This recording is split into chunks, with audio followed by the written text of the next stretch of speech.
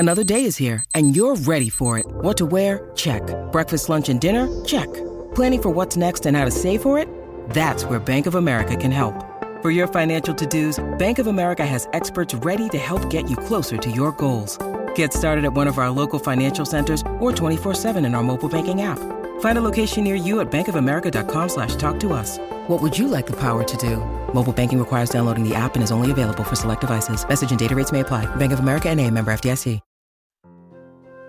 It's Saturday Story Circle with host Scott Mosher.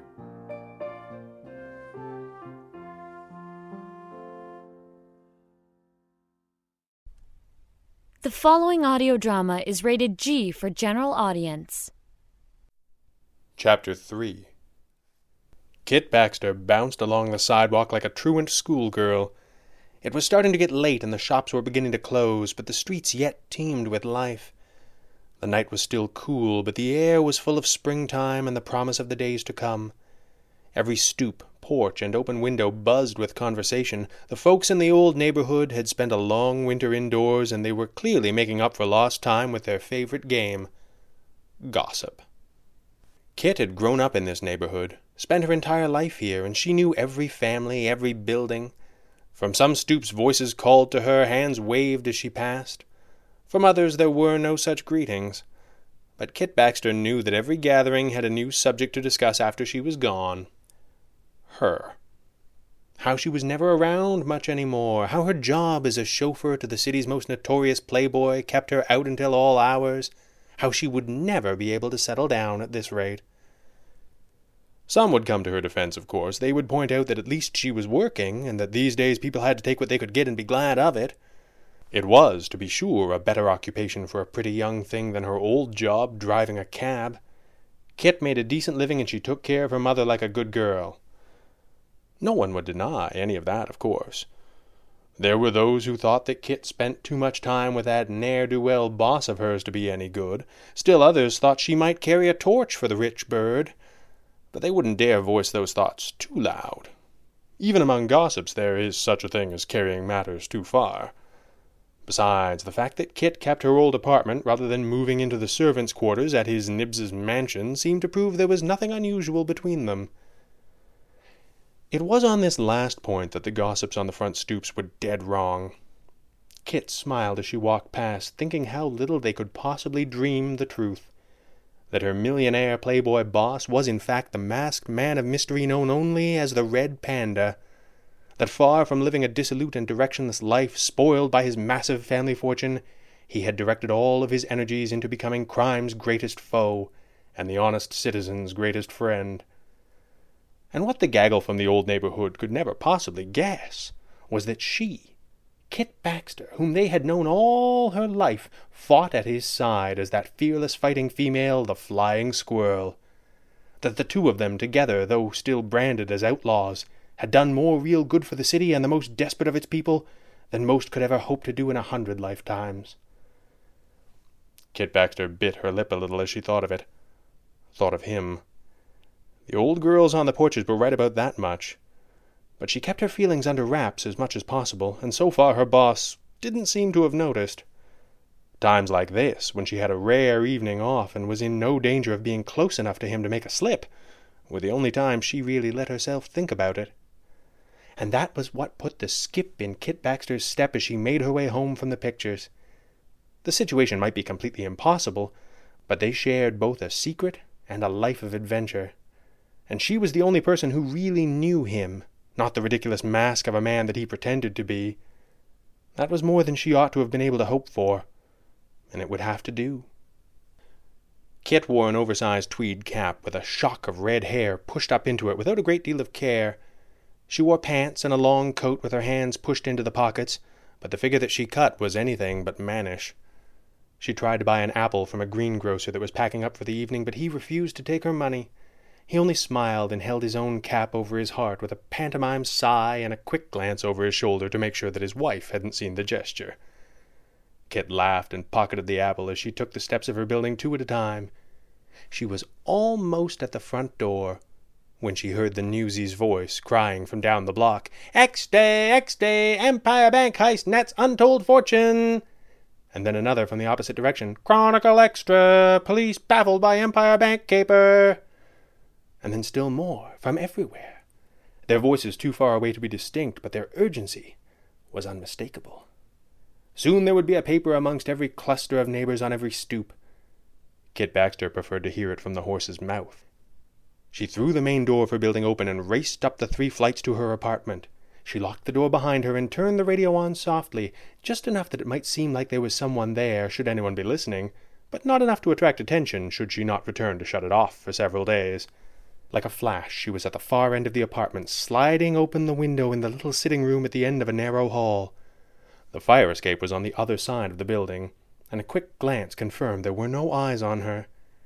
She stepped out onto the narrow ledge and slid the window closed behind her. The jump to the rooftop next door was only a few feet across a very narrow alleyway, but even 3 flights up it was more than enough to give most people pause. Kit Baxter was not most people. She hopped the gap and raced over 2 rooftops before she reached the next gap. This was a similar jump onto an escape ladder that hung from the building at the end of the street. Kit made the leap easily, secure in the cover of darkness, as little light from the street lamps spilled this high. She climbed the escape ladder up 2 stories until she reached another window, which she slid open and shimmied through in seconds flat. She found herself in a long, narrow hallway of offices, none of which appeared to have been rented in many a day. At the end of the hallway was a door that read, "T. Conroy, Investments." The door did not appear to have been touched in months, and Kit did not disturb the doorknob now.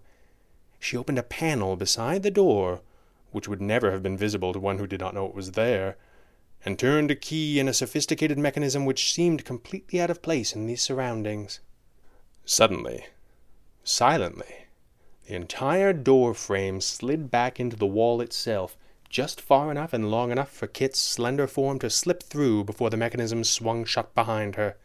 A touch of another panel revealed the object that had set her on this wild chase above the streets.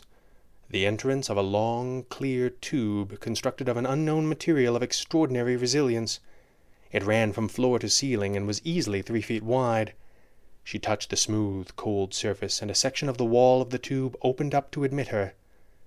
Just before the panel in the office wall closed behind her, plunging the hidden tube into darkness, the floor opened up beneath her feet, and Kit Baxter disappeared in an instant. She tried at first to contain her cries of delight at the ride. There were few people in the world who could stomach speeding through the darkness beneath the city in a giant pneumatic tube riding a carefully engineered tide of compressed air at tremendous velocity. There were even fewer people who would find it fun. The burbles of wild laughter that escaped the girl's lips as she rode made it clear that she was the exception. She braced herself momentarily, knowing there was a jarring bump ahead where this new section of tube joined the main downtown line. He had been apologetic about it, of course, but getting such a thing built in the first place was a major undertaking, to say nothing of the dozens of workmen whose memories he had to alter through hypnosis. She wasn't about to complain. He had said that he wanted to build an entrance to their top-secret underground lair that was closer to her home, so that she could lead a slightly more normal life, to take more time away. But she knew the truth. He built the tube to bring her back to him faster. She felt the pressure slacken, the rolling tide of air gathering at her feet to slow her approach, and knew that she was almost there. Her feet touched solid ground, and with one motion she threw the tube open and raced down the 5 steps from the platform. She was in a large room, deep underground and illuminated from high above. There were a half-dozen identical tubes around the walls, and dozens more extraordinary devices unknown to the scientific world at large. Each was remarkable and worthy of study, but Kit Baxter had seen them all in action. Out of all the remarkable sights before her, she only had eyes for one. He sat in an old wooden chair that he had pulled into the center of the room, with his left leg crossed over his right. His face was hidden by a special edition of the Toronto Chronicle with a headline that blazed in oversized letters, "Empire Bank Robbed." She almost tripped over her feet as she came to a sudden halt. A corner of the newspaper peeled back to reveal a red mask and a wry smile. "What kept you?" the red panda asked. Madison is on the air. Do you love old-time radio? Yes! You know absolutely nothing about old-time radio. Also, radio, yes. Then Madison on the Air is for you. Follow Madison, a modern-day makeup influencer, as she zapped back into the golden age of radio. Every episode is standalone with a wide variety of genres to choose from, like detective noir, You put the dick in Private Dick. superheroes, So I am in the body of the Green Hornet. westerns, Saloon fight! Now this is a Western. sci-fi, Dude, the Martian's got a freaking heat ray! plus classic characters. Toto! Oh, I gotta get that dog into an obedience class. Really digging Dracula's OG goth style.